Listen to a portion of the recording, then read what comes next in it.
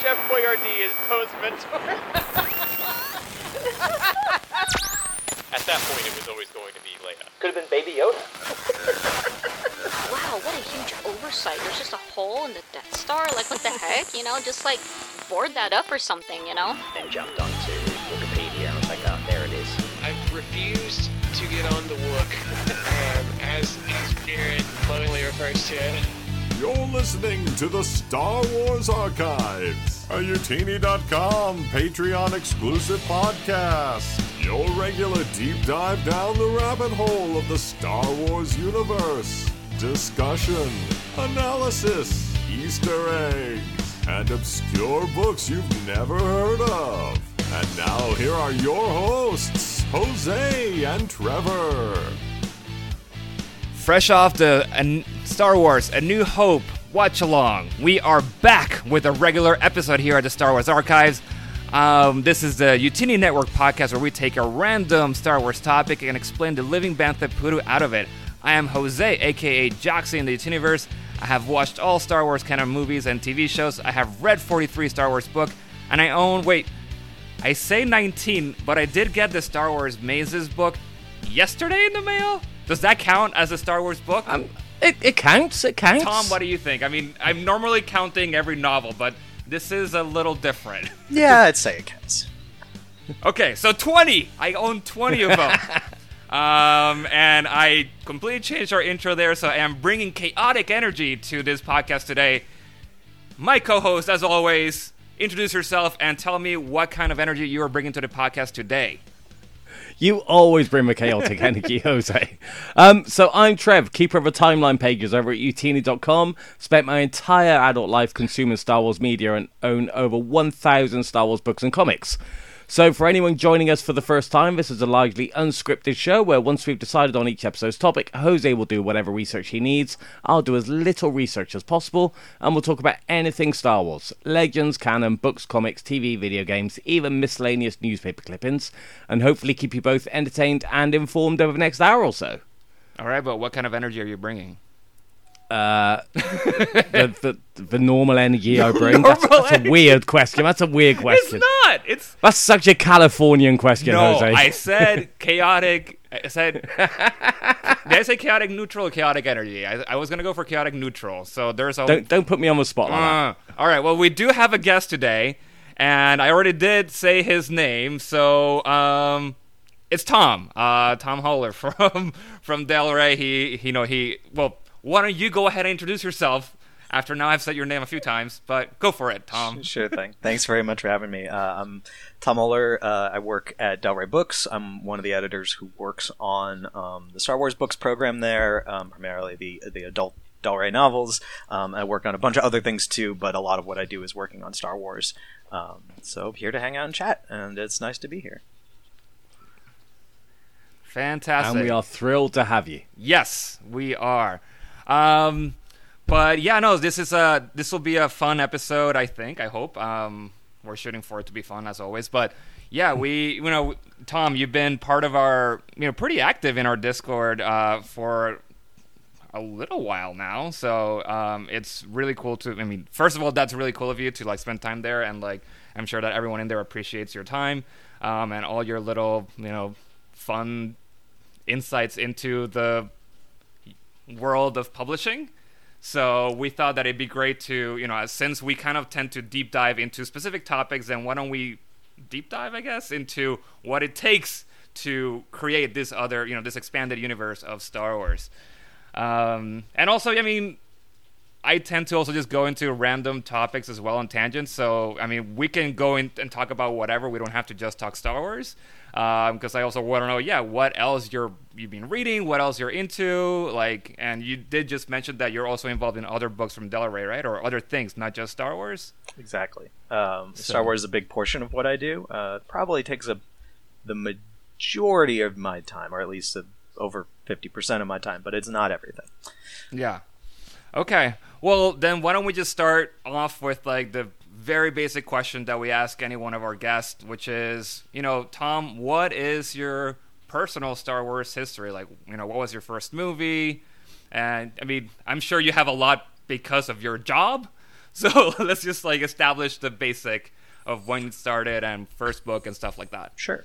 So I'm a child of the late 80s, so, you know, my first experiences with Star Wars were in the home VHS venue, and then when the special editions got released into theaters in the, you know, mid to later 90s before the prequels. So I have thought about this a lot because I've gotten asked this question a lot, but I can't actually tell anybody when the first time I saw Star Wars was, and thus I don't actually know if the first Star Wars movie I saw was Star Wars, if it was Empire, if it was Return of the Jedi. I have no idea. I cannot remember. The closest I can remember is that when I was young, like when I was in like third grade, fourth grade, we moved houses. And what I remember from that is that when we moved houses, I know that we had owned all three, at that point, Star Wars films on VHS, but somehow two of them got misplaced. I don't know if they just got lost in a box that never got opened or whatever. And so I only had Return of the Jedi for a while. So that was when I was growing up the movie I saw the most, because the only Star Wars movie I could watch was Return of the Jedi, because we just didn't have the other ones. And then obviously that changed once DVDs and started happening. Got that. So, but again, I don't know if that's my first one. And my, you know, but I would say that largely Star Wars, and my experience with Star Wars, was very much an individual and personal one. Like, I watched Star Wars with my siblings and with friends and talked about it a little bit, but once I got into reading the books and the comics and video games, the number of people that I actually had conversations with those things about was smaller and smaller and smaller, and it was sort of just like Star Wars, and particularly the expanded universe of Star Wars, was just an individual journey. I didn't really talk to people about it. I didn't really have people that I was like trading books back and forth with and be like, oh, did you read this comic? Or, oh, did you see this? Until I started working at Del Rey in 2014. Until I, you know, was an intern and then started working full time and was going to conventions and stuff. Basically, fandom for me, I was just like, I was over here and fandom was over here. Just sort of because that was just how it was. It wasn't really by a deliberate choice. It wasn't that I didn't want to be part of fandom. I just never was. So it was very much a kind of singular, personal, individual experience with Star Wars the whole time. The first book I ever read was Michael Stackpole's I, Jedi. And the only reason, is that I was in a bookstore and went to the section where, you know, science fiction and fantasy was, because that's a big science fiction fantasy reader overall. Saw the wall that had a bunch of Star Wars books on it. Now, this was, you know, the kind of like late 90s, so there's not like 100 Star Wars books on the wall, as you might see if you went into a bookstore now. But there was still enough. There was still a good chunk of books, and, you know, I didn't have anyone saying like, oh, because again, Star Wars very much is like a personal experience. I didn't really have anyone telling me what book to pick up. And, you know, if you look at the packaging on a lot of those books, it's not like any of the books actually say like this is the one to start with. Like Heir to the Empire is just like the story continues, but that's not even that strong a messaging to be like you maybe want to start here, as many people have and did. So I was just looking at the spines of the books, and the one that stood out to me is I, Jedi, because the title of that book is strange. It is a, if you look at the titles of the spines of a lot of Star Wars books, it's either like Star Wars and then one word, or it's like a very, you know, it's like Heir to the Empire, or like, you know, the something like that, some sort of really long sort of Han Solo at Star's End, like some sort of very almost kind of fairy tale-esque title. Or lots of words with no context. Yes. Like the back door. But I, Jedi stands out as this very strange title. It's a letter and a comma and then the word Jedi. It's really, it just, you know, even among a bookshelf of even 10 books, it stands out. So that's the one I picked up. I looked at the front cover and didn't recognize the guy on the front cover. I turned it over and read the back, and I was like, oh, okay, this is like, I guess this is after Return of the Jedi. And then I opened the book and I saw it was written in first person. I was like, wait a minute, this is a first person written book about a Jedi. And just based on those facts, I was like, okay, I'm going to read this book. Because it was just different. It was so different. Yeah. It stood so uniquely on the shelf that was just the one that I was the most interested in checking out. I knew very little else about Star Wars books. I knew they existed. I knew I had seen them before. So that was the first one I ever read. And then from there, I moved around and read a bunch of stuff and eventually read everything. But that was the one I started with. It's a thick book as well, so I can imagine that did jump out on the shelf, because a lot of fantasy books are sort of 500, 600, 700 pages, whereas, you know, your average Star Wars book is 350, 400. But Our Jedi's a thick book, so I can imagine that really jumping off the shelf as well. Yeah, I don't know if I remember. I mean, I read a lot of big fantasy books growing up, so I don't know that like the length of it, or at least I don't remember if the length of the book, the apparent length of the book relative to other ones, stood out to me. But it probably would have, because of the fact that, yeah, it's a bit of a longer book. So that's where I started, which is, I know, a strange place. I know a lot of people would be like, why? No. And you didn't read these 9 books before that and these 3 books after. And I gotta tell you, like, you know, from reading the book, I'm like, okay, things have happened before this book. Like, there's things like, oh, I don't know exactly. But it didn't really bother me. I was just like, all right, I'll go figure it out at some point. I wasn't completely lost. Like, Luke Skywalker's still in this book, you know? But so that's just where I started. No, man, I mean, with how you describe, you know, what you're saying about why you chose that as your first book, to me, it makes total sense. And it also makes me even want to, like, if I were to, like, pick a book to start with, like, everything you said to me, like, yeah, why don't I read that book too? I mean, everything about it sounds interesting, even though collectively there's, you know, some opinions about what this book is. Especially, I mean, we joke about it a lot in Utini, but, you know, at the end of the day, we do like every single Star Wars book. We just have some preferences, right? But yeah, I mean, I haven't read it, so I only know what it's about and some of the things that happen. But I am also curious about, you know, a Star Wars book written in the first person. So yeah, I mean, I don't know. I mean, there are only 2. There's, right? There's that book, and there's Heir to the Jedi, Kevin Hearn's book from 2015, I guess, because it was published in early 2015. There's only 2. Yeah. You know, there may be a short story or something here or there that I'm sure Trev has a better knowledge of than I do. I'm trying to think. I'm trying to think. But the fact that only those 2 quickly come to mind and nothing else shows that it's not really a writing style that has been used in Star Wars a whole lot. And in general, you know, writing styles, aside from what people think of, the sort of third-person omniscient, is just Star Wars books, comics, you know, adult, YA, middle grade, a lot of things have not used as wide a variety of writing styles as there actually are in the world. You know, it's a pretty limited subset. There's been a couple places where, you know, like Star Wars used some present tense here. There's been maybe sections of a book, or, you know, individual chapters that have played around with some stuff. But as far as an entire story, those 2 books kind of stand a piece of the, you know, the rest of the history of the EU in terms of trying something across a novel length stretch of time. Is that you know, the author's choice, like what writing style to use, or is that something that is discussed with someone like you or Del Rey at large, like when you're establishing the idea of a book? I mean, it's always going to be a conversation about what's the goal of the book, and how might a different writing style help you achieve that goal, and what is the strength of the author who is coming in to write that story. Now, you probably, at least I would never ask an author to write, let's just say, a first-person story if they were not already an author who was comfortable and felt skilled at writing first-person stories. I just wouldn't do that. So if I had an author who was just like, I'm not comfortable with that, either A, I wouldn't have hired them in the first place if I really was like, yes, first person is absolutely what we need, or I would just say, okay, that's not what we're going to do here. We're going to do something else that plays to your strengths as an author. But that's going to be a conversation about what's the goal of our story? What do we want? What's the effect we want this story to have across themes and how we're experiencing a character? Why is first person going to be the best way to achieve those things? And then who, as a writer, has the experience and the skills and the want to execute on that kind of the vision. And you'd want all those things to align. So it's going to be a conversation among several people. It's not just something you just like decide on a whim. Of course. Yeah, no, that makes sense. Well, so now that you said this, if you put your hat, you know, let's go back in time to iJedi. Can you speculate as to why that choice was made for that book, or do you even know?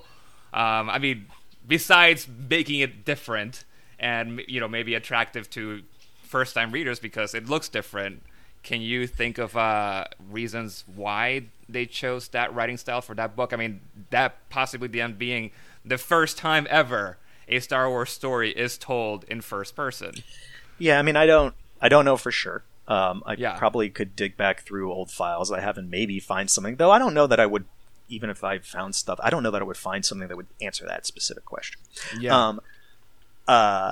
And actually, I wonder if Michael Stackpole, who's obviously given tons of interviews, been on a million panels, I wonder if he's ever answered this himself. I don't know. My guess, again, if I had to guess, is that, just thinking about the time and place of Star Wars storytelling at the time, is that there had not been a lot of stories about original Jedi characters who are not Luke Skywalker, or, at the time.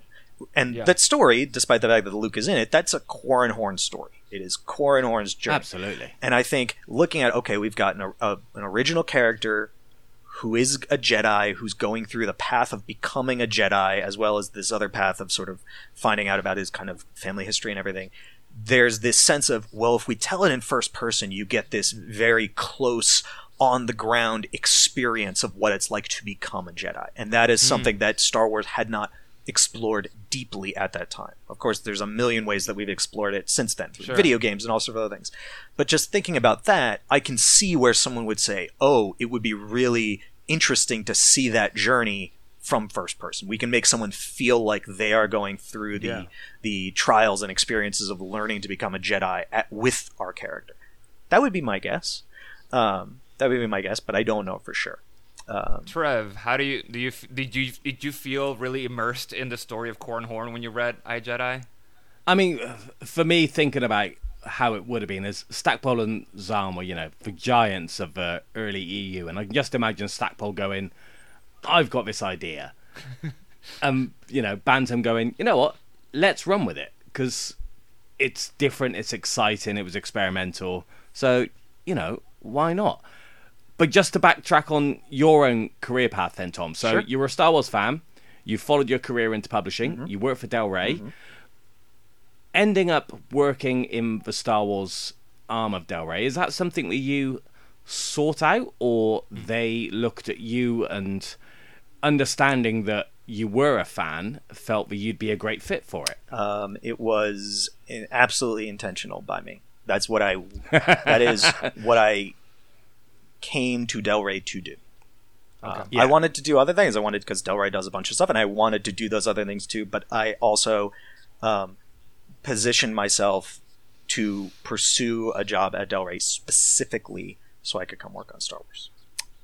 Because I grew up reading all the Star Wars books, and when I thought about, well, what do I want to do in publishing, I thought, well, I want to work in science fiction fantasy. It's the genre that I'm read the most, the genre I enjoy the most, both in book form and in movies and video games, and all sorts of pop culture. And I read a lot of Del Rey authors growing up and a lot of Del Rey books, and I was like, well, they also do Star Wars and they do these other things too. Okay, that's where I want to go work. That's where I'm going to go work. And so when I decided I wanted to move into publishing and pursue publishing, basically just like, all right, Del Rey working on Star Wars books is the end goal. I might have to take 10 extra steps and maybe work other places and do other things, but eventually that's the end goal. Turns out that's actually the first and only full-time job I've ever had in publishing. Oh, wow. So when you went to... Where did you go to college, actually? So I went to college... at a school in Massachusetts that is called Bentley University. It actually was called Bentley College when I first started there, and then it became a university midway through my sophomore year, which is kind of funny. And it is actually a business school, purely a business school. There is some curriculum for liberal arts, for things like that, but everyone who goes there majors for the most part in finance, accounting, marketing, that kind of stuff, economics. I was an accounting major, went there to study accounting, got an accounting degree, got a graduate degree in accounting and taxation from it, did that whole thing. And after I did that and started working in accounting, I've told this story a few times, after I started working, I was just like, well, I don't want to do this for the rest of my life. It's a good foundation for kind of doing a lot of different things. Accounting is often a good foundation for kind of moving into all sorts of industries, particularly in business. I don't want to do this for the rest of my life. Working really long hours. I don't ever have free time, all that good stuff. So what do I want to do for the rest of my life? What do I really want to do? I really like books. I really like publishing. I really like working on stories. I was newspaper editor in college. All the extracurriculars I did in college were about writing and editing, separate from business stuff. Yeah. So that's when I decided I wanted to go into publishing. be a Star Wars editor. And so then I I went see. to grad school a second time and actually got a second degree based around editing and professional writing and editing, so that then I could kind of pivot more towards publishing and be taken seriously when someone looked at my resume and was like, wait a minute, you went to business school? Why do you want to be an editor? So that's the TLDR of my my educational background. No, that's great. That's some serious visualization of life goals right there. Yes, when I was working as an accountant, I applied to grad school for publishing kind of surreptitiously because I obviously didn't really want anyone at work to know, because I had this fear in my head that if they found out I was like applying to grad schools to maybe pivot careers, that I might just be fired, which might have been a kind of irrational thought, but I don't know. Maybe it would have happened. No idea. But so once I got in, when I got in, I was like, oh my God, I got accepted. Cool. And then I actually found out I got accepted while I was sitting at my desk at work. I got an email and just like saw it, and had to take a walk outside for a second. And, Sorry, like fist bumping outside. kind of. And then when I not quite, but close. Yes. So then when I actually had to tell the people I worked with, hey, I'm giving you guys. I gave them 3 weeks notice just because it lined up with when my lease in New York was ending up. I was like, hey, I'm giving my notice, and they were all kind of surprised. And somebody was like, what are you going to do? We ain't going to grad school. What are you going to do? And I actually said this to this person. I said, I'm going to go work at Delaware and work on Star Wars books. Oh, I actually said that to one of my bosses in a meeting before I left. So were you hired for the Star Wars branch, or was that just you verbalizing your ambition? No, so I was. While I was at grad school, I had to have a summer internship as part of the program. It was like, hey, during the summer between the spring and your last fall semester, like, we like you to have an internship. You can do whatever you want. There's no specific place you have to work. You can do whatever you want. And at the end of the internship, you just have to write like a 1-page paper about like, this is what I did and this is how it contributes to like my study of writing and editing and stuff. And so I was like, oh, maybe I can get an internship. And so longtime readers and folks who have been to conventions and watched panels for Delray and Star Wars going back years might remember the wonderful Shelley Shapiro, who was for a very, very long time the lead editor on the Delray side of Star Wars books. I actually found her work email address on the internet, which, if you know anything about publishing, editors in publishing hoard and protect our contact information like it's a dragon hoard. Like, it's just not a thing that we try to give out, because editors would just get inundated with like random manuscripts and all sorts of stuff. And so it's just like, it's a thing that you really protect, and you hand it out to authors and industry contacts and like in select ways. yeah. Shelley, and I don't have the link to it anymore, but at one point Shelley did an interview with some Star Wars blog site, website, and at the end of the interview, it was like they probably talked over email with a phone and then someone just transcribed it. This is before podcasts really being very popular. It was in like 2012, Yes. 2011, 2012. At the end of the interview, they wrote, like, Shelley Shapiro is editor at Delray, works, blah, blah, blah. And they put her work email address. They just listed it right there. I had no idea. I was like, wow, I've never seen that before. It's before or since. And so I found her email address. So I sent her an email at like 2 o'clock in the morning one day. Uh-huh. Nothing good ever happens at like 2 o'clock in the No, morning. Like, ever. no. But it was like 2 o'clock in the morning, and I sent her an email being like, hey, I'm this kid, I'm in grad school, I'm looking for a summer internship. I don't know if Delray does that. Like, it's part of the program. I have to have an internship. I would love to come work for you and the Delray team. I love the Star Wars books. This is what you guys do, and I think you guys are doing. I tried to make it sound like I really knew everything about publishing, even though I didn't know much about publishing, but I tried to make it sound good.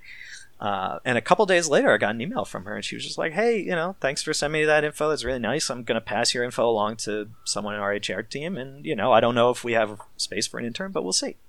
And that led to me getting a summer internship there. And so I spent the summer interning, and at the end of the summer, there wasn't a full-time position open. So I went back to school, and it wouldn't be until basically that was the summer of 2012. It wouldn't be until the end of the summer of 2014 that I got the full-time job there, just because there just wasn't a new position open. But eventually a new assistant position, largely assisting Shelley and other folks, open, and so that meant that I'd be working on Star Wars. And while I was there as an intern, I worked on some Star Wars stuff. A variety of Star Wars projects, including the Essential Readers Companion, that I know folks are really fond of, and some posters for Star Wars Celebration that I designed, and some other stuff when I was an intern. But so it didn't lead, to kind of answer your original question, it didn't lead immediately to a job. It was, I did the internship, and then it was like 2 years of looking for a job and being a temp and being a teacher and applying to jobs in publishing and all this other stuff, and failing miserably at it until this job opened up at Del Rey. And they were like, well, it's similar to your internship, but a full-time job if you want to apply for it. Yes. You know.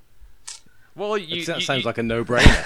Yeah, I mean, you did set out, or you did think originally that you were this was your end goal, right? So you were gonna be going to different places. So I mean, it did sort of happen for 2 years. It did. It happened way quicker than I ever imagined it happening, I have to say. So 2014 must have been a exciting time to join them, because that's the whole buyout from Lucas. That must have been, there must have been a lot of flux within the publishing arm itself. My first day on the job, my work anniversary is September 2nd. Is A New Dawn is the day A New Dawn published. Is it September 2nd or September 4th? I've forgotten by now. I'm a bad Star Wars fan, clearly. It's about to come up. Yeah. So. That day is my work anniversary. My very first day on the job was that Tuesday, because that was the day after Labor Day that year. Mm-hmm. And so Monday, Labor Day in the United States, for folks who may not be entirely familiar with the US holiday calendar, that's like the very end of the summer, and it's like the tail end of the summer, and the is usually Labor Day. And so that book came out, as books in the US do, come out on a Tuesday. So they were like, well, start after Labor Day, because I got hired like the middle of August is when I found out that I had the job, and they were just like, hey, last 2 weeks, like, whatever, and then why don't you start the day after Labor Day? Everyone will be back in the office. Everyone in publishing takes a lot of time off at the end of August. It's a very dead part of the year in terms of office life, or just like, day-to-day work. So that just happened to be that the stars aligned, that my first day was the day that A New Dawn came out. So my work anniversary is always the anniversary of A New Dawn, and thus, all that stuff. Which is really surreptitious and really serendipitous and really funny. It also means I can't ever forget my work anniversary, despite the fact that 20 seconds ago I couldn't actually tell you the date. But I promise you, I do know it. How have things changed in the last 7 years? I mean, not really a lot. I mean, there's a couple of different people. Shelley, obviously, Shelley retired. We have a couple new people. The team's gotten a little bit bigger than it was, just sort of in the way that things kind of grow and change over time, like in any business. The people you worked with 7 years ago are maybe not 100% the same that the people you worked with. But it's by and large mostly the same as it's been, and it's mostly to be honest, it's a lot very similar to the way it was when I was the intern there for a summer, and the interviewing years is not a ton has changed, at least in the time that I've had a view into it, either being directly in the office or knowing the folks and talking to them and kind of keeping tabs on all that stuff. It's been mostly the same, I guess, I'm now an actual editor instead of just an editorial assistant, so things have changed a bit for me. I am now a little more responsible for things in both good and bad ways, I suppose. So that part has probably changed for me, but that's it. Mostly the process that we use and just the way that these things get made and all that stuff is pretty much the same, Yeah. Gets a little bit more efficient over time, I suppose, just because we all realize, like, wait a minute, we've been doing it this way. Like, can we just tweak this 5%? It'll save everyone a big headache. And we're like, why didn't we think of that? That kind of stuff happens all the time. Yeah. Well, what was the first project then, once you got hired, that you had to work on? And how are you feeling about it? Were you excited? Were you like nervous? I'm sure it was a combination of all the feelings, right? But yeah. So I mean, obviously, I was excited. I was excited. I was obviously nervous because I wanted to do a good job for the people that I work with.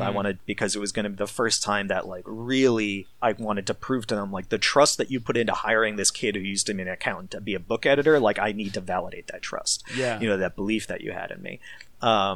So when I was full-time, because like I said, as an intern, I worked on the Essential Readers Companion. I did a bunch of art reference for that.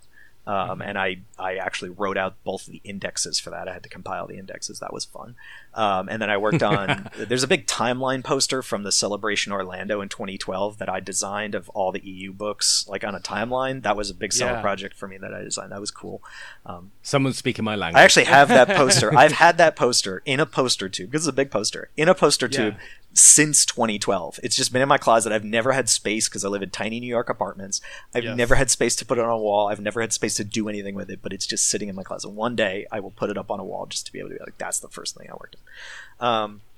But then, so cool. So the first two things I worked on is one, social media stuff, because I had done some social media stuff for them as an intern, and then like afterwards a little freelance. But the day I started, I also took over Del Rey Star Wars social media, and I did that up until 3 weeks ago. I was also doing all the social media for Del Rey Star Wars while also being an editor.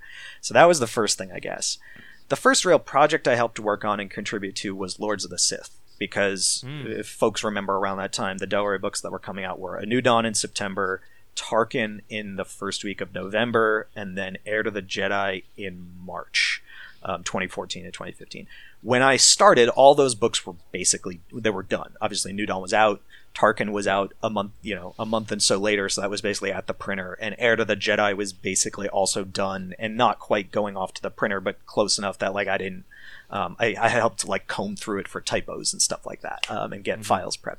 So the first book that I got to lend any sort of editorial feedback to was Lords of the Sith, the Paul Kemp book, and then every book since then I've worked on in some capacity or another. But that was the first one that I got to provide some notes on and do some early reads of and make suggestions about and those kinds of things. Thinking about those early days, those early projects, and starting work on the Star Wars album, was there ever any point you kind of peeked behind the curtain and thought, "Oh wow, I'm out of my depth here"? I mean, to be honest, I felt that way. I think the first 5 years to be honest, if I'm being completely honest with you guys, imposter syndrome or something. I still feel that way almost every time we start a new project. I'm just like, am I really qualified for this? Like, am I really supposed to be here? Like, and that's just the general sort of like imposter syndrome you kind of have. Yeah. So I still sort of feel like that, but I definitely did. I felt a lot of pressure of like I wanted to make meaningful contributions to help the team. I didn't want to be a hindrance. I didn't want to say something that was like really ridiculous, some sort of awful suggestion or awful idea. So there was all that, and it was just like being excited of being able to contribute like 1/10 of 1/100th of 1% to this thing that I grew up, caring a ton about, even though I again wasn't part of a larger fandom. It was just like this very personal thing that meant so much to just me, and that I'd spent so much time thinking of just by myself, and now I was finally doing it as part of a team, as part of a larger group of people. So yeah, it was really kind of nerve-wracking. It was really frightening. It probably also didn't help that I'm, day to day I'm doing all social media stuff, so I am seeing all of this feedback, good and bad and indifferent, and people's suggestions of what they want, what they don't want, what they love and what they don't like. And so like having that be the other side of my job and kind of compartmentalizing and aggregating and engaging with all that, while also over here being like, all right, I gotta work on this book.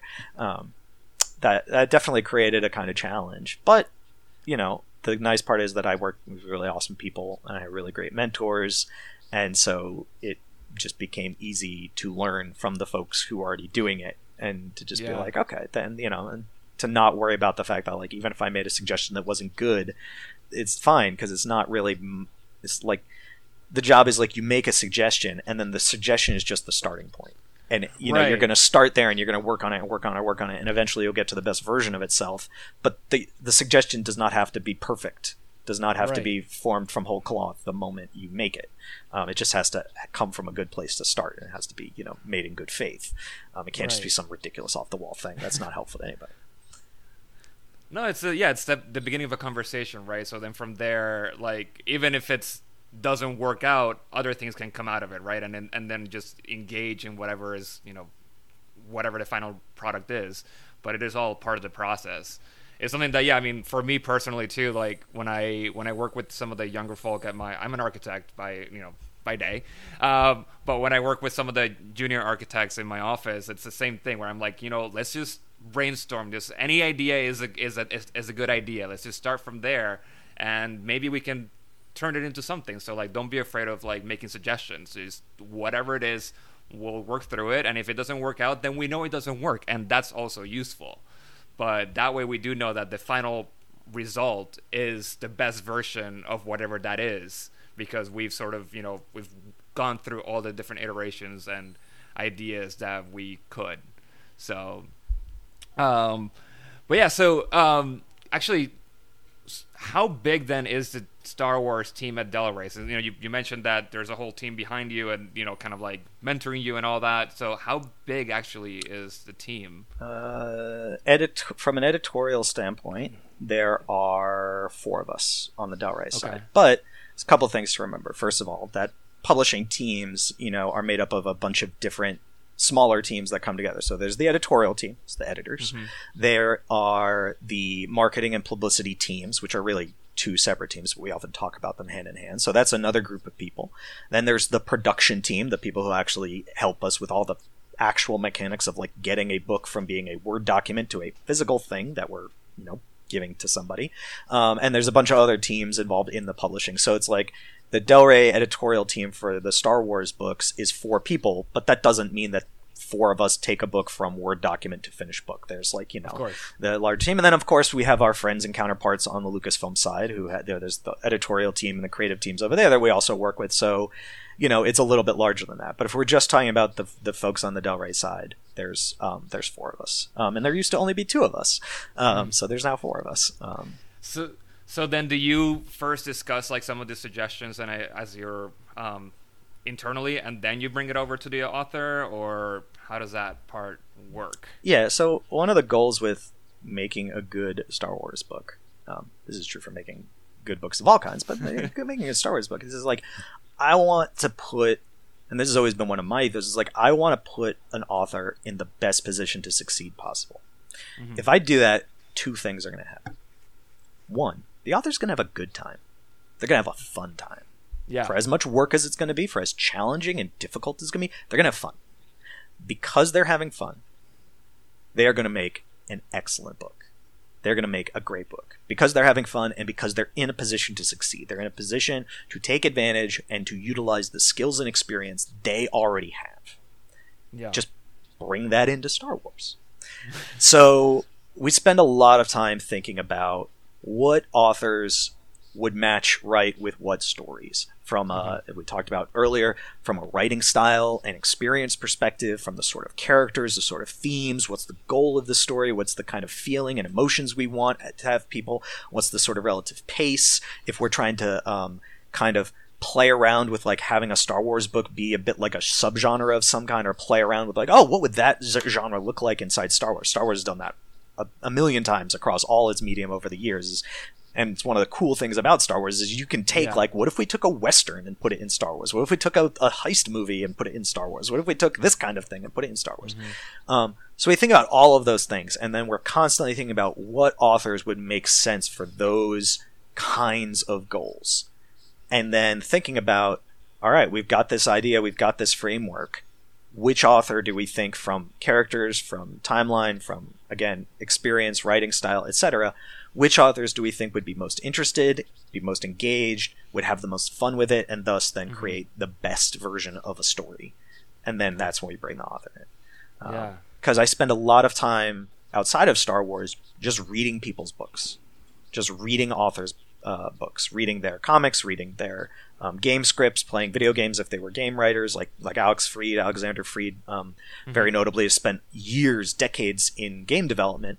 And so the majority of his writing, actually pretty certain that Battlefield Twilight Company is the first book he ever wrote. I think he might have done some comics work before that. He did a short story or two. 1,000 Levels Down is a short story from Insider he did. But he wrote tons and tons and tons and tons of game story for the Old Republic, for a variety of other things.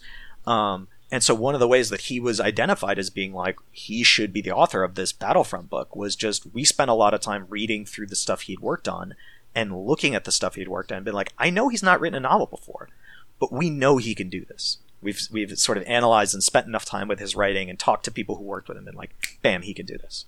And that's something that we do a lot outside of work, is just read everything that people have done to identify people who might want to do Star Wars.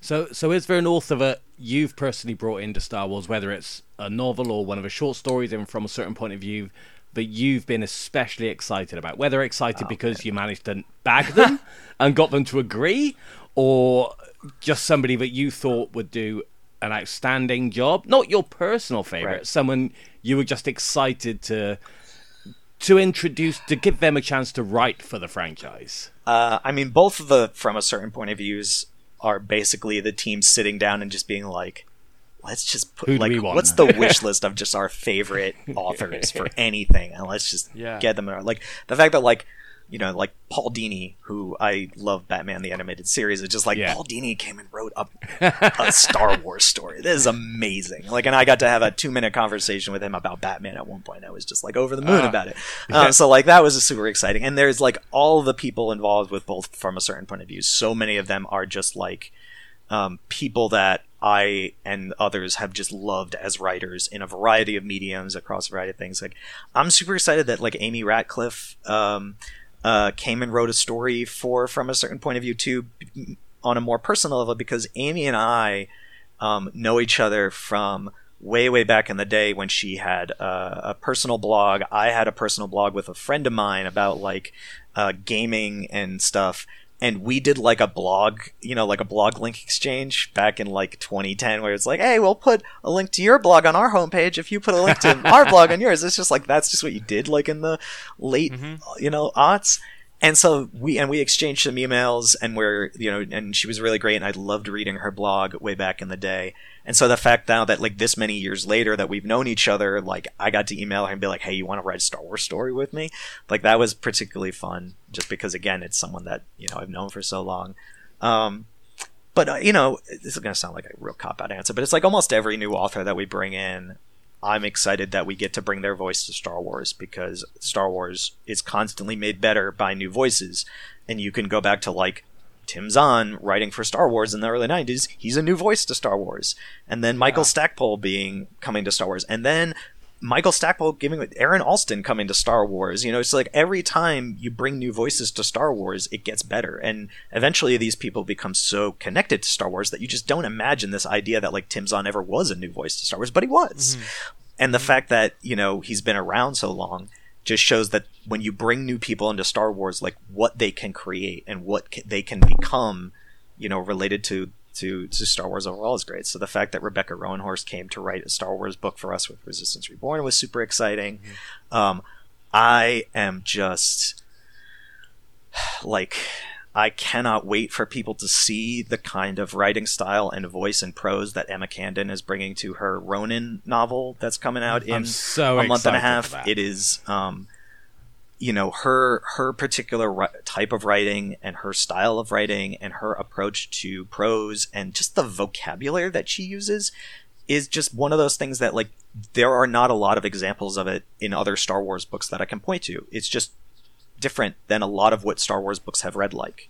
And I don't think in a scary way. I don't think in like a way that does not feel like Star Wars. Just, it's different. You're going to read that prose and going to be like, yeah, I haven't read 100 Star Wars books that sound like this. There are Star Wars books that if you covered up the author name and you read you read like 2 chapters of it, and I said, all right, which author this is? You may not have it immediately. You may not be able to say who it is. That's not a bad thing. It's not a bad thing that some Star Wars books sound like other Star Wars books, because there is a style to writing Star Wars, and Star Wars characters have specific voices and things. And so that does happen. But Emma's sort of verbiage, her approach to like using metaphors and the way that she described things, she just does it in a way that I've not seen in Star Wars books a lot. I'm excited. And so, this is a great sell for the book right now. I know. I'm super stoked for it. And she's an author who, you know, when we kind of knew what we were going to be doing, what we thought we might want to do with this Visions book, went out and spent a lot of time trying to find an author for it. Yeah. And I read a lot of different things. I talked to a lot of people about like, hey, do you know any authors like this? Do you know any authors like that? You know, authors that you're excited about, just send me everything. Send us everything. Yeah. And we the team combed through a lot of stuff and then found Emma and was just like read some of her currently unpublished, going to be published next year, I think, novel, and I was just like, this person. And everybody on the team immediately was just like, "Yep, this person. She could do it. They could do it." Fantastic. And so I'm really excited about that because again, it's just different, and I love seeing different. I love seeing different and new. I love trying things. I love that Star Wars continues to try things and reinvent things because that's how you just find the most amazing new avenues for storytelling. Right? If you just do the same thing over time, all the time, you're going to do good stuff. You'll have a baseline of good and a baseline of consistent, and there's a lot to be said for being consistent and being good over a long period of time. But you also do need to try new things. You need to push outward. You need to kind of expand what you've done before because that's when you find something new and amazing that like you never would have actually imagined. You never would have actually come up with if you were sitting around brainstorming because sometimes it's not... You don't know it's going to work until you see it on the page. You don't know it work until you see it on the screen or see it on the video game or whatever. Again, this is not what I'm saying is not unique to publishing. It works across all. But that's kind of the history of Star Wars as well. As there was years between trilogies, and Star Wars has been kept alive in the public consciousness by an amazing depth of storytelling, the books and comics, and that was built on 100 different voices, 1,000 different interpretations. It's always been at its best when it's been experimental and let's tell a different story. Let's tell something different, because you're right, no one wants to read the same book over and over again, and Star Wars has never ever done that. It's always been brave enough to take a leap. Some have worked, some haven't, but I'm so excited for this one. Excited. I'm stoked. Well, is there, I mean, since we're kind of touching on this right now, I mean, are there any other books or TV shows or anything that you're outside of Star Wars that you're currently reading that, I mean, not necessarily with the goal of bringing them into Star Wars, but if there is a potential there, then sure, right? But what else are you currently like, reading and watching and stuff? So I always have a stack of books, both physically and virtually, like next to my bed, really, or on my Kindle, of things that I need to read. Books that have been recommended to me, authors that have recommended me, books that are like breaking out and are super popular, particularly in science fiction fantasy, that I want to see like, oh, why is this so popular? Why is this breaking out? What's this author doing? At the moment, I'm actually so busy with manuscripts, both Star Wars and otherwise, that I'm not touching any of that stuff. I probably will not get to any of it until probably November. Actually, probably once we finish up with everything related to both Visions and the next Thrawn book is probably when I'll have some time to dig back into that. As for what I'm watching, like, I'm always watching all the pop culture stuff. So like all the Marvel shows and Marvel What If, and watching the new season of Titans on HBO Max, and Brooklyn Nine-Nine. Like it's sort of part of my job is to just like consume pop culture as broadly and widely as I can, because any of that stuff might at some point lead to either people to work with or more franchises and storytelling worlds to work with. So it's sort of my job to just like play all the video games and read all the books and watch all the movies and watch all the cartoons and all that stuff. There's not anything that jumps out as like, this is the thing I'm experiencing right now that like I'm honed in on. It's kind of more broad and scattershot. I'm going to ask, because Jose introduced me to this show, and since then I've been religiously trying to spread its word to anyone who hasn't watched it, but I'm sure you are. Are you watching Ted Lasso? I am watching Ted Lasso. I do not have an Apple TV subscription, just because I have so many other subscriptions that I got to the point where I was just like, the line must be drawn here and no further. My wife got one free with her phone contract. That's the only reason we have it. I can't cross that line of adding another, monthly subscription. But I have watched it, and I am watching it, using the kind generosity of friends and family who do have that subscription service, and then I'm enjoying it a lot, and think it's really wonderful. Actually, speaking of that, did you watch Mythic Quest? Because this will take us back to the whole like writing and publishing. I have not finished the most recent batch of episodes of Mythic Quest, but that is something else. I sort of prioritized Ted Lasso because I had more people screaming to me about Ted Lasso, and I was like, I hear good things about Mythic Quest. I saw the trailers for Mythic Quest. I was like, oh my god, that's gonna be in my wheelhouse. But just it got bumped. I know, because there's an episode in this last season where it is about sci-fi writing, and so I'm sure that from someone outside of the publishing and writing world, I thought it was a beautifully written and shot an episode. It's like this one bottle episode, but it's just a really cool insight. I think if it's I've heard that this episode exists. I have not seen it yet, so unfortunately I can't speak to it. But I have heard about it, so I am looking forward to that because there's not that many shows that deal with writing, particularly genre writing, and most of the shows that do try to deal with it, it's not really reflective of the real world in any real major sense. Mostly because I think writing and the process of writing and editing and like bookmaking and story making in the real world is actually not all that theatrical or entertaining. So I don't think it makes for great television most of the time. So go ahead. Sorry.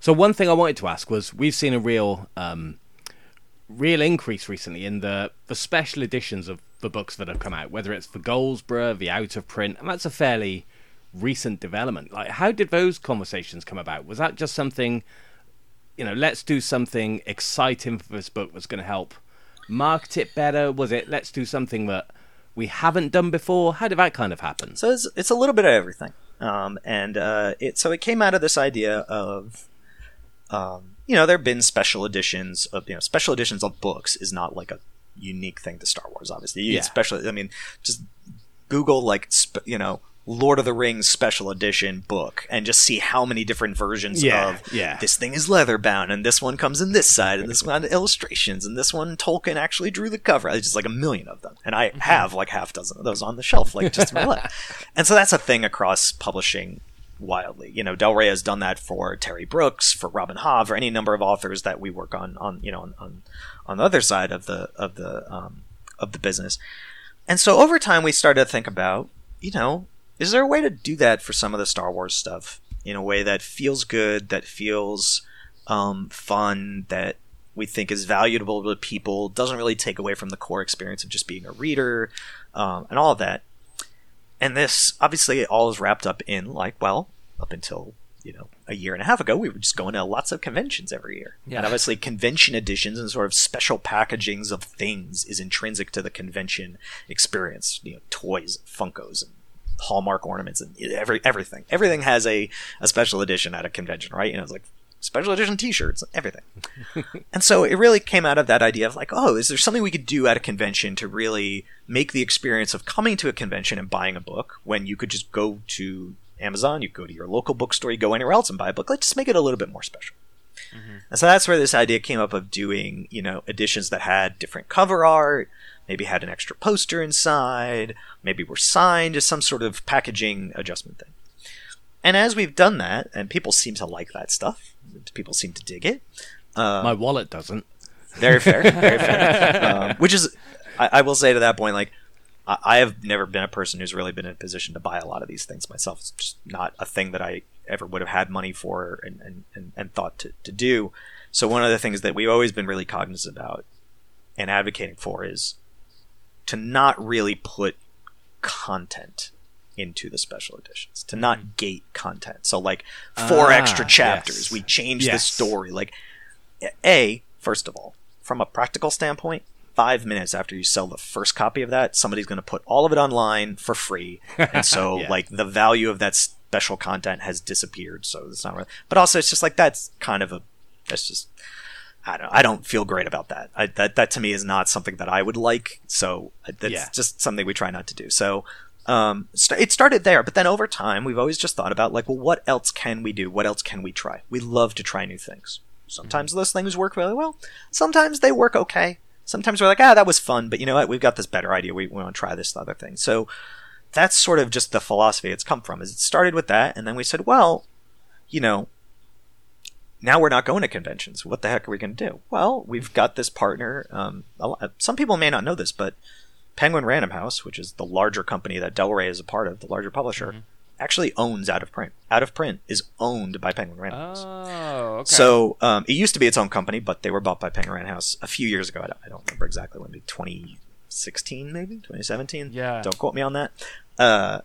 And so, we had these friends in-house that are, part of this other company, and we were just like, well, we do these convention editions, but now we're not going to conventions, and, like, Del Rey doesn't have, like, a bookstore online. We don't really have a way to do it ourselves. So we're like, would you guys like to try this? Like, see if this works? And that opened up a whole bunch of possibilities because, it changes everything from the timing, because when you go to a convention, if you want to have something at a table at a convention to sell, you don't have to have that thing ready the day before the convention. It's like months before, because things have to be sent to warehouses and then sent to the convention and then set up, and there's like whole tons of logistics. So the amount of time that we have is different. The bells and whistles that we can do, because things are only going to get shipped twice. They're going to go from where they were printed to the warehouse, and then from the warehouse to the end user, instead of from where they're printed to a warehouse to a convention to the convention floor and carried around, and then so the touch points of where things can get damaged or how sensitive, the materials can be. Everything about everything related to the books. It just opened up so many possibilities about trying things like, hey, what if we stained the edges on a book? Hey, what if we tried this slipcase thing? Hey, what if we added all these extra bells and whistles, which so much of the time come down to things like time. And what do you have time to do, and what can you do effectively? And so it just came from this idea of wanting to try new things, but also continuously getting feedback from folks being like, we really like these. And you know what? It would actually be cool. Could you do this? Could you do XYZ? Could you try this? Could you add this? I would love a book that was like this. I'd love a slipcase thing. I would love this kind of thing. And then just looking around other publishing and just being like, hey, those publishers over there made a book with this in it. Can we do that? And trying it out. And so like a great example is the stained edges on Chaos Rising, on the first Thrawn Ascendancy book. Yeah. We wanted to do that. People don't really know this, but stained edges are really difficult and expensive. Because real stained edges often have to be done by hand, meaning someone has to physically pick up a book, dip it, and then it's got to sit there to dry, and it's a really manual process. It's really labor intensive. It takes a ton of time. Not a lot of things that you have all the time. And so for a long time, we were just like, we can't do that. Particularly for a run of many tens of thousands of books that are going all over the country, the world, in terms of bookstores. But then we sat around with it for a while, and somebody in our team came up with a brilliant way to sort of make it work using a little bit of production magic that I'm not going to share, because otherwise it's not magic anymore. We used a little bit of magic and ingenuity and figured out a way to do it.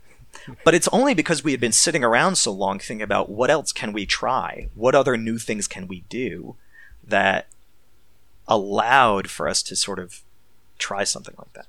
And all the other editions we've done, from those other Thrawns to what we've been doing with High Republic to what we did with those Thrawn books, where they had the audio editions that came in like their own cases and things at the San Diego Comic-Cons a couple of years ago. All of those ideas came from this concept of, let's try new things. Let's try to add more stuff to books. And what do readers tell us they want? They want stuff signed. They love art. We want more character art. Okay, well, how do we get more character art? Well, we could just make more character art, but from a realistic standpoint, you want to get extra use out of that art, right? Like, you want to get more value out of that art. Then it's like, hey, we made this art. Here's a picture of it on Twitter. Enjoy. Well, what if we turned it into like an amazing book cover, like the Rising Storm edition? That's cool. You get the art, but then it also serves a purpose. So that's where all that came from. Well, I mean, so that's outside of like the books themselves. That's you're always then sounds like you're digging or always open to new ideas and new things to try. Are there any concepts or genres or something like that within the story that you've seen somewhere else that you think would be that hasn't really been explored that much within Star Wars that you think would be really cool to bring into the universe? I mean, Star Wars. Like, go as crazy as you can. Star Wars storytelling in book comic form has been around long enough, going all the way back, through all the Legends books and stuff, that a lot of things have been done, one-off. Not to say that like we've done that too much, we shouldn't do it again. I think the great thing, the malleable thing about Star Wars is I think any genre can work. I think heist stories can work, and I love heist stories just like in general. Outside of Star Wars, you tell me there's a heist movie, I'm there. I don't care how good it is. I don't care what budget. I don't care who's in it. I don't care what TV channel it's on. Like, I want to watch heist stories. So I love heist stories. I would love to see more heist stories. There's not been a lot of romance books in Star Wars, and I know that people have joked about it a lot. I know there's a couple High Republic, like, in-universe jokes about there being, like, sort of romance stories within Star Wars. And I think that somebody can figure out a way. Again, you got to get the right author who's really excited about that, has a sort of a talent and a knowledge and a want for that. I totally think that somebody could find an amazing romance story to do in Star Wars. And I think I totally think people could. And I think that's what it comes down to, is I think that as long as you're being really intentional about finding folks who have that core passion and core interest and core experience, that you can port those subgenres and other things into Star Wars. And I think a lot of them work. And I think it's just about, like, you're not just like forcing it. Just be like, I want to do a romance book. Okay, let's go. Like, no, you've got to find that right mixture of all those other factors before you can make it work. You can't just do it because you want to. Just because it sounds cool is, like, not a reason to do it, right? It's can the other pieces fall into place? And like you said, it's about setting the author up to succeed. Exactly. I don't think anyone's going to pitch Joe Schreiber a romance novel anytime soon. Probably not. But if you need another, like, Star Wars horror book or something like that, yes, yeah, someone like Joe Schreiber is who you go to talk to about that. Yes, absolutely. And there's many other things. Joker, right? Joe's an amazing writer. But yeah, it sort of sits like that. But it's sort of always. We've always got these kinds of lists of, like, kind of dream themes or whatever that we just kind of keep in the back of our, in the back pocket, just to wait and see if, like, the planets are ever going to align in terms of, like, oh my god, this sort of kind of story idea we have, or this thematic idea we have, just matches perfectly with this particular subgenre. So let's take a shot here. This is our chance to maybe try this out. Yeah. Well, and I guess, we're about to hit the hour right now, so, we're being very gracious with your time here. But I did want to bring up or ask you, because of, how we got linked up and how we started interacting, right, was because of the Discord.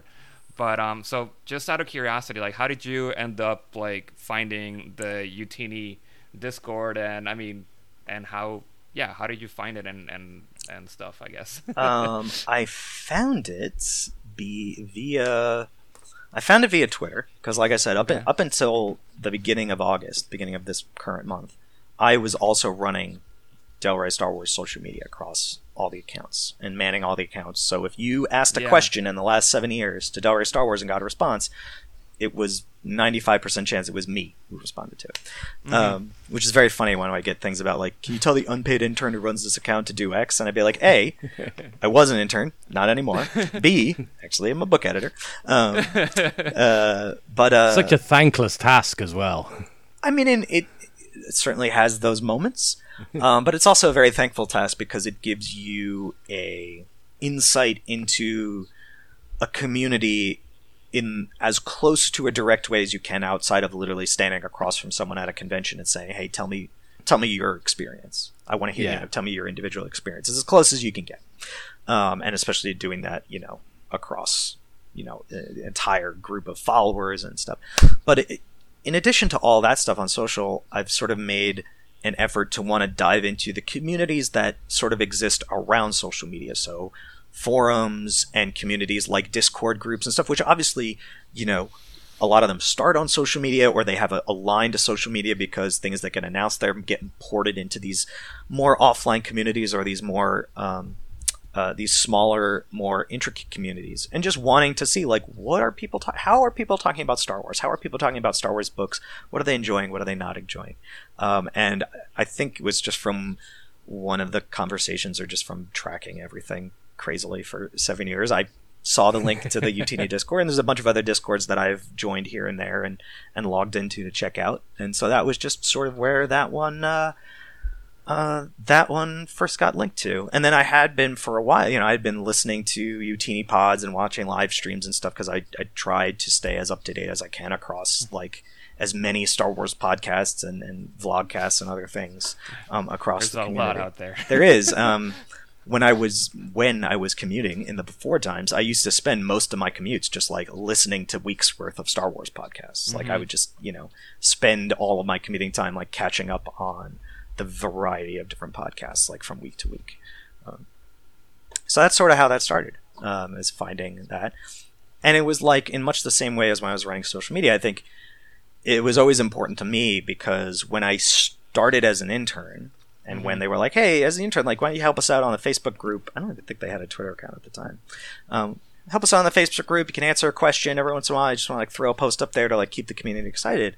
And it was sort of just thinking of like, if I was on the other side of the screen, if I wasn't working here, if I wasn't an intern, if I was still a reader, like, what kinds of interaction would I want? What kind of questions would I want to ask? What kind of things would I want to know?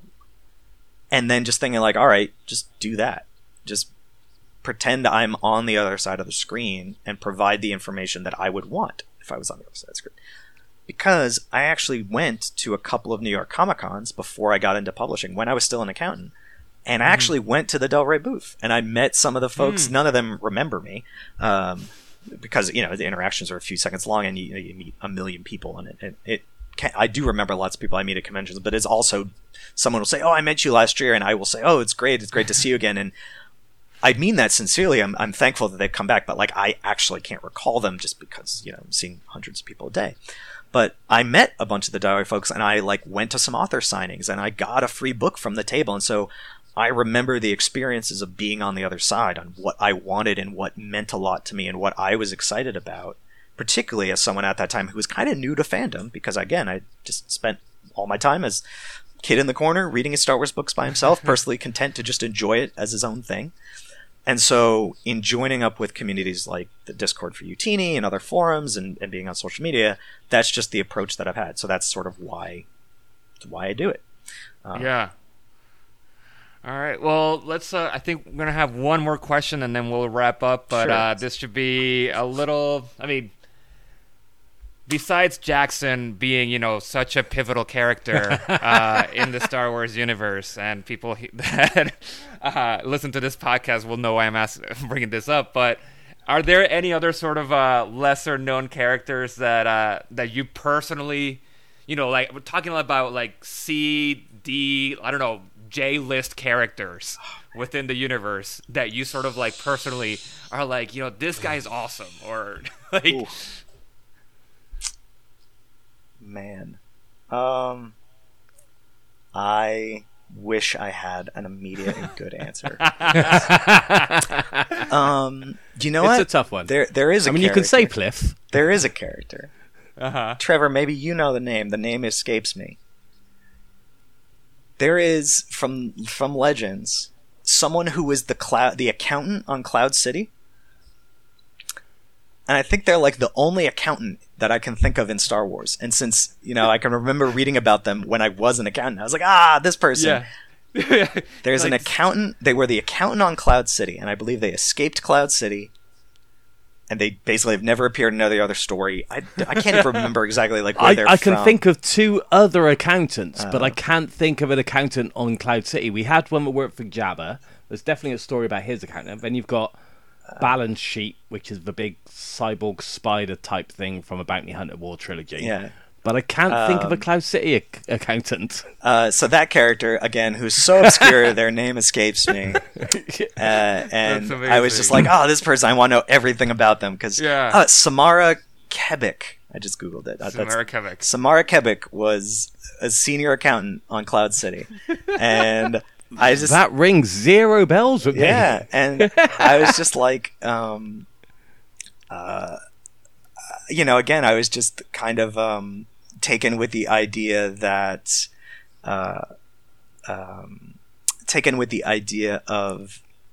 being an accountant in Star Wars, and the idea of like, what exactly are they doing, and what happened to them after Cloud City, and all that chaos. And they've never appeaed in a story or anything of any consequence, and I don't have any idea for a story for them, but. Just next episode, you heard it here first. A deep dive into the life and times of Samara Kebik. Is that right? Kebik, K-E-B. Kebik. Yeah. I think there we go, Jose. That's the next. I think episode. they're one of those characters that like in one of those wide shots of just a bunch of random people running in Empire Strikes Back. Next to Wilro Hood. Somebody, like, for, I think, some defunct, like, card game or something, just, like, grabbed that person's photo and they just threw a name on it and gave them, like, a one-sentence background for some defunct Star Wars card game or something. So I think that is the absolute balance of that character's identity. So that's the one I'm going to pick, because nobody else is ever going to pick that. That's great, and I think that, now we're just going to be looking forward to I, Accountant, a Star Wars story. And that will be the introduction to Star Wars books for a whole new generation of people, and maybe also the world of accounting. But before we wrap up, I'm going to do a little bit of housekeeping here. This show is possible thanks to all the people supporting us, either through our Patreon subscriptions or getting merch through our website. So if you'd like to help us out as well, you can go to utini.com/merch. We have t-shirts, tank tops, hoodies, pint glasses, all inspired by Star Wars. And we also can go to, or you can also go to patreon.com/utini, where you can become a member. And you not only get access to all of these shows in advance, but you also get a bunch of other exclusive content from Utini. In the meantime, also do us a favor and subscribe to and rate our show on all your podcast apps, and let your friends know about us too. And also, if you haven't for some reason yet joined our Discord, go to utini.com/Discord and click the join now button, and you can talk to Tom and me and Trev and ask more questions about publishing if you want. I mean, Tom, you don't have to answer that, but listen. Anyways, you can. I mean, what I always tell people is you can ask any question that you want. The worst thing that could happen is I just say, sorry, I can't answer that. Yeah. And you've always been really good about that. So, with that said, thank you very much for joining us today. Do you want to plug anything? Do you want to, social media handles, any appearances you have coming up? Your work email address? Yeah, the work email address for sure. If you're not on the Udini Discord, first of all, you should be. But if you aren't, if you're on Twitter and you ever want to ask a question or anything, I'm Darth Internous, INTERNOUS. Even though I'm not an intern anymore, you're not allowed to change your Darth name, so I am forever the Darth Intern. So you can hit me up there and follow the Del Rey Star Wars social media stuff so you can hear all the cool book stuff, because there's tons of cool book stuff between Ronin in October, Thrawn Lesser Evil in November, High Republic stuff you don't even know about yet, all sorts of amazing things. Keep up to date with all that. It's a good time. Very exciting. Trev, where can people find you? So I'm at David Todd on Twitter, and obviously, again, I'm just hanging around in the Discord. I totally stole Tom's Discord handle and Twitter handle as my own on Discord because I'm Darth Obscurus. But yeah, you'll find us there. Nice. And I am not a Darth on Tumblr on Discord. I am Joxy on Row right now, so I'm still kind of like on the darker side of things within the universe. Stay on brand. Yes, but you can find me there, or on Twitter I am DJoxy, and that's TheJoxii. So thank you, Trev. Thank you, Tom, for joining us today, and thank you all for listening and supporting us. And with that said, I will say radio out. There is no hatred. There is joy. There is no division. There is union. There is no apathy. There is passion. There is no gatekeeping. There is community. This is the Utini Star Wars Fan Code. Embrace it, live by it, and above all, trust in the living force. That's all for this week. Join our community and surround yourself with like-minded fans by visiting us online at utini.com. Until next time, may the Force be with you.